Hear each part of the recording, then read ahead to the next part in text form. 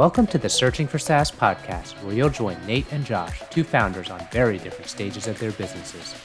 Nate is earlier on his journey and is looking for something to stick, while Josh is in the company building phase. Together, they will geek out on software as a service and share their stories. Let's dive into today's episode. Today, Josh and I get into a lot of whys. Why did we start our podcast, and why is SaaS for us, and why not other indie types of businesses? Yeah, hey Nate, how are you doing today? Doing good. How are you? Good. So we kind of launched our podcast a little accidentally. Yeah. Do you want to tell a little bit about what happened? Well, Josh accidentally mentioned it in a group of friends, and so they all found out about it. And then our friends are awesome, so they told everyone else about it on Twitter. And so now everyone knows we have a podcast. Yeah. I think our intention was to have at least maybe 3 or 4 episodes. I think we wanted to try this out a bit. We were tinkering with the post-production things. Josh got a mic. Yeah, sounds way better. Way better. Yeah. Well, sounds as good as yours does, at least I hope, since you recommended it. So. Well, we have the same mic, so it'd be pretty bad if they sounded different. Yeah. So what I wanted to cover a little bit today is some of these whys. And I think the first one is kind of like, why did we start a podcast? I think this was a good one, given that now everyone sees we're out there, what our intent is. Yeah, so we were talking anyways about business ideas and stuff, and it's like, well, why not record it, and at least other people could maybe benefit from it, and it'll force us to dig a little deeper into some of the things we talk about. So I think when we first started talking about it, we did have a little conversation on what we wanted to gain out of this. Maybe you can go a little bit about what's the best case scenario out of us and this podcast for you. Yeah, so I'm just trying to figure out the whole startup landscape and how to go about things. And it's a whole new world for me. Just, I feel a little bit overwhelmed by all the things going on. And so for me, if these discussions help me to learn more and to share more, than I think that's the biggest win that it could be for me. And I guess in terms of fears, it's just talking in public can be a little scary sometimes. Just you wonder how people will take the things that you say, or it'd be like, oh, well, that was a dumb mistake, and you're like, yeah, I didn't want to tell the world that, but okay. And what about for you? What did you hope to get out of it? What could be the best things for you and the worst? Well, I would say I've wanted to start a podcast for a while, and probably trying to understand my motivations of that, I'm not quite exactly sure. But I thought it would be a good way to practice my speaking in a more concise and hopefully succinct manner. So hopefully that'll evolve over time. Yeah. I think we've been making good progress on that already. Yeah, my biggest fear out of that is kind of the flip side, that it doesn't progress and maybe it gets worse. Maybe now you put a mic and now I'm a diva and now I can't stop talking. And I think, as our friend Colleen mentioned, she laughed out loud when I mentioned my fear of Josh-splaining. So that's probably my biggest fear out of any of this, is that, there's way too much Josh-splaining. Oh, there's always post-production for that. Cool. So that's why we started this. But what are you hoping that our audience gets out of this? I'm hoping that people find it entertaining, at least to listen to it at the minimum. And I think for the other folks who are out there trying to get something off the ground or have ideas and they just want to take their first steps, I hope that this is a way that they can kind of see our experiences and learn from them. They can avoid our mistakes, hopefully, and hopefully they'll be better off for it. Yeah, I think that's a big goal I have for you. I knew that one of your goals out of this was to learn more about this. And if I can help make your SaaS dreams come true, that would be enough for me. And again, if out of the audience, if hearing some of these conversations helps either people realize we're just as smart or just as dumb as they are, I think that would be a good thing for the world. Yeah, totally. We're all in this together. Cool. Well, I did want to get a little bit into our second why, which heavily relates to our podcast title. So we now have to talk about SaaS. So why don't we start with that? And Why SaaS as a business model for you, Nate? Oh, I think that's a big question. It's probably a little bit emotional, but I think you can kind of take it from a bunch of different angles. Like there's kind of the lifestyle side of it, the what do I like to do for work part of it, the security and the pricing structures and stuff like that. So wait, let's hold up. So let's walk back a couple steps. So you said the lifestyle. Let's dig into that a bit. What do you imagine out of the SaaS lifestyle? I think what I would appreciate out of that is there's more flexibility in terms of when you need to work, like what sorts of hours you need to hold, when you can go on vacation. Yeah, just because your customers are on a recurring basis, and so that income is continuing to come in whether you're actively pushing on it or not. And yeah, you can set up a model where your customers aren't as reliant on you being there 24 hours a day, 7 days a week. So no more just clocking hours for dollars. Is that what you're saying? And I guess that's in there too, right? Like you're not trading time for money. That's the one part. And then the other part is also how reliant your customers are on you being available all the time. Right. So it's also like your mind share. You currently do consulting, so your clients are dependent on you for things, and maybe you're even on call for their servers or different things, and your time is not always your own. Would that be an accurate statement? Yeah. I feel like when you have your own SaaS, you're kind of your own boss in a way. Whereas when you're consulting, you are your own boss, but you are still working for someone else, and they are sort of your boss in a way. All right. I'll take that. I would counter with that a little bit in terms of the SaaS will own you, but we'll get into that another day. But yes, I think I agree in the lifestyle technically that yes, you will be able to do that now. Whether the SaaS pulls you in and where you end up in the undertow, so to speak, might be a different conversation. Yeah. But you went into another one. So you also said like your skill set, right? So you're a developer. So there are other directions you could go as a indie, make your own way in the world type of thing. Nowadays, it's bigger than ever. Being a creator, being a maker, doing courses, doing info products, being a YouTube star. None of that is in the cards for you? No, I guess I just don't find those other things as appealing. When I picture a happy afternoon of work, I picture code and user interfaces and optimizing that for people that I care about, right? Like when you're building a software as a service, it's you're serving these customers and you're making their experience better. And if I can do that with code, that just makes me happy.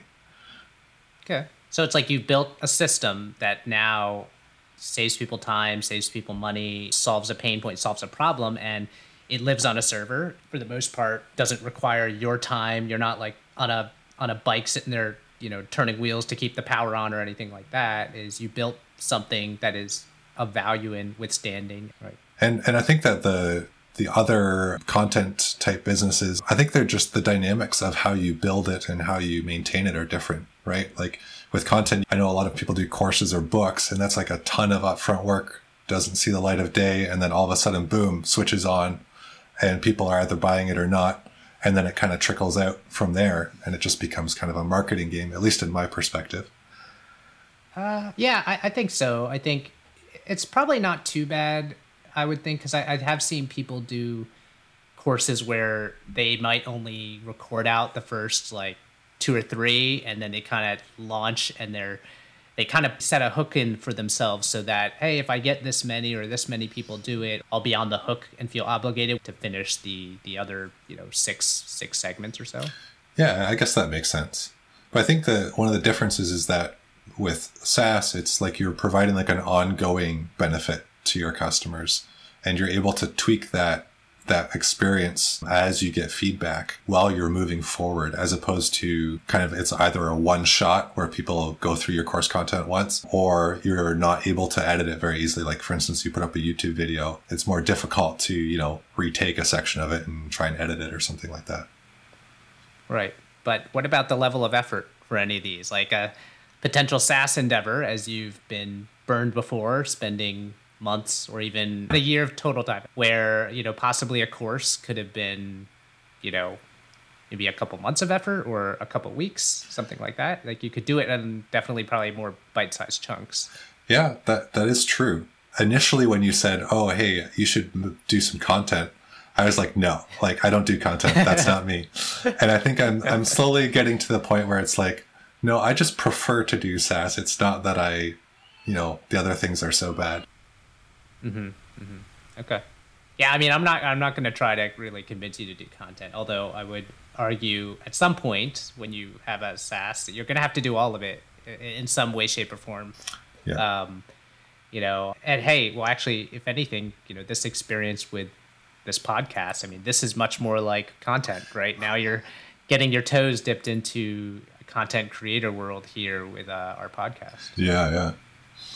So I think we covered the big whys on the podcast. We covered a lot of the whys on SaaS. I guess kind of wrapping up a little bit on the SaaS front, what does successful SaaS look like to you? Like, let's say everything we're doing on this podcast goes well and we go through some ideation, we go through some validation, we go through getting first customers, and we get you off the ground somewhere. What does success look like for you? What does that look like from that perch for you?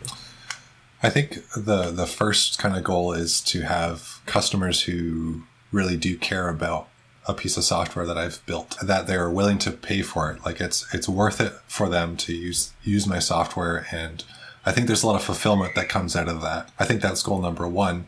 And then goal number two is to kind of ramp that up to the point where it's able to sustain me working on it full time. And at that point, whether it stays at me and that's it, it's fine. Or if the market needs more people to support it, then if I can grow that out to the point that it's, a stable company that's got all the things that people want. Okay. So that's interesting, because I would say, there's definitely entrepreneurs out there with the SaaS indie maker mindset, and any one of these little values that drive you might be different, right? Like you mentioned the one about, hey, if it takes more employees or a bigger team or other things, like I'm happy to kind of let the SaaS and the market and the customers essentially more dictate the model. Yeah, exactly. I'm flexible however that goes. And I think that kind of makes it easier to choose a software to build, because there's more range of opportunities then, I think. Right, because you talked about lifestyle design, which was interesting, because I think there's entrepreneurs that might look for ideas purely that they, don't ever want to grow past one or two people. I think a lot of people have a knee-jerk reaction at times, and a lot of people go into indie businesses, SaaS businesses, with the dream of lifestyle, of freedom, and of making at least their income, if not more, and not be capped on the upside potentially. Yeah. But then there also may not be willing to go and re-up and say, now I need to hire people, and now I need to manage people. A lot of people don't like that, and that's oftentimes a reason to go on your own.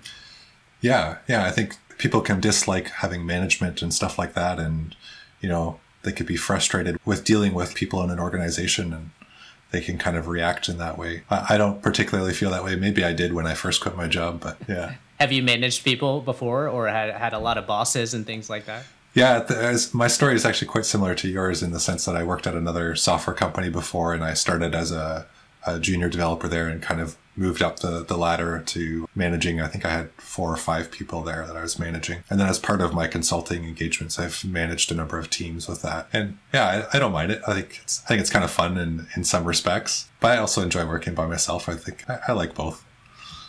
Okay. But that's interesting. I'm glad to hear that won't be a constraint within you searching for a SaaS idea. So yeah, I just probably want to close a little bit with, people talk about like all the good ideas are taken in SaaS and all these things like that. And I mean, I'd probably just close with just saying, I think now more than ever is the best time for a SaaS. What's that old proverb? Have you ever heard the one where it said that the best time to plant a tree was 20 years ago? And the second best time is now. Yeah. So yeah, I think people often feel like all the ideas are taken because you see how many new ideas people come up with, or you see how much effort it is to come up with something new. And yeah, I know at times I feel discouraged that way, but or they see all the things and they're like, oh, I thought of that, or I couldn't have think of that. But yeah, I think the biggest part that I would say on that one is it's all iterative. I think a lot of the SaaS ideas now are built upon previous winners or previous markets that grew out of things. So I feel like it's continuously changing over time. What is a good SaaS idea today? Obviously, you're not going to see that come to fruition for another couple years. But yeah, I think a good way is just hopefully we'll get you there. Hopefully we'll find an idea and start your tree planted. So yeah, I think so. Thanks for joining us today. If you enjoyed our podcast, please share with a friend. We're new to this podcasting thing, and we'd love to hear what you have to say.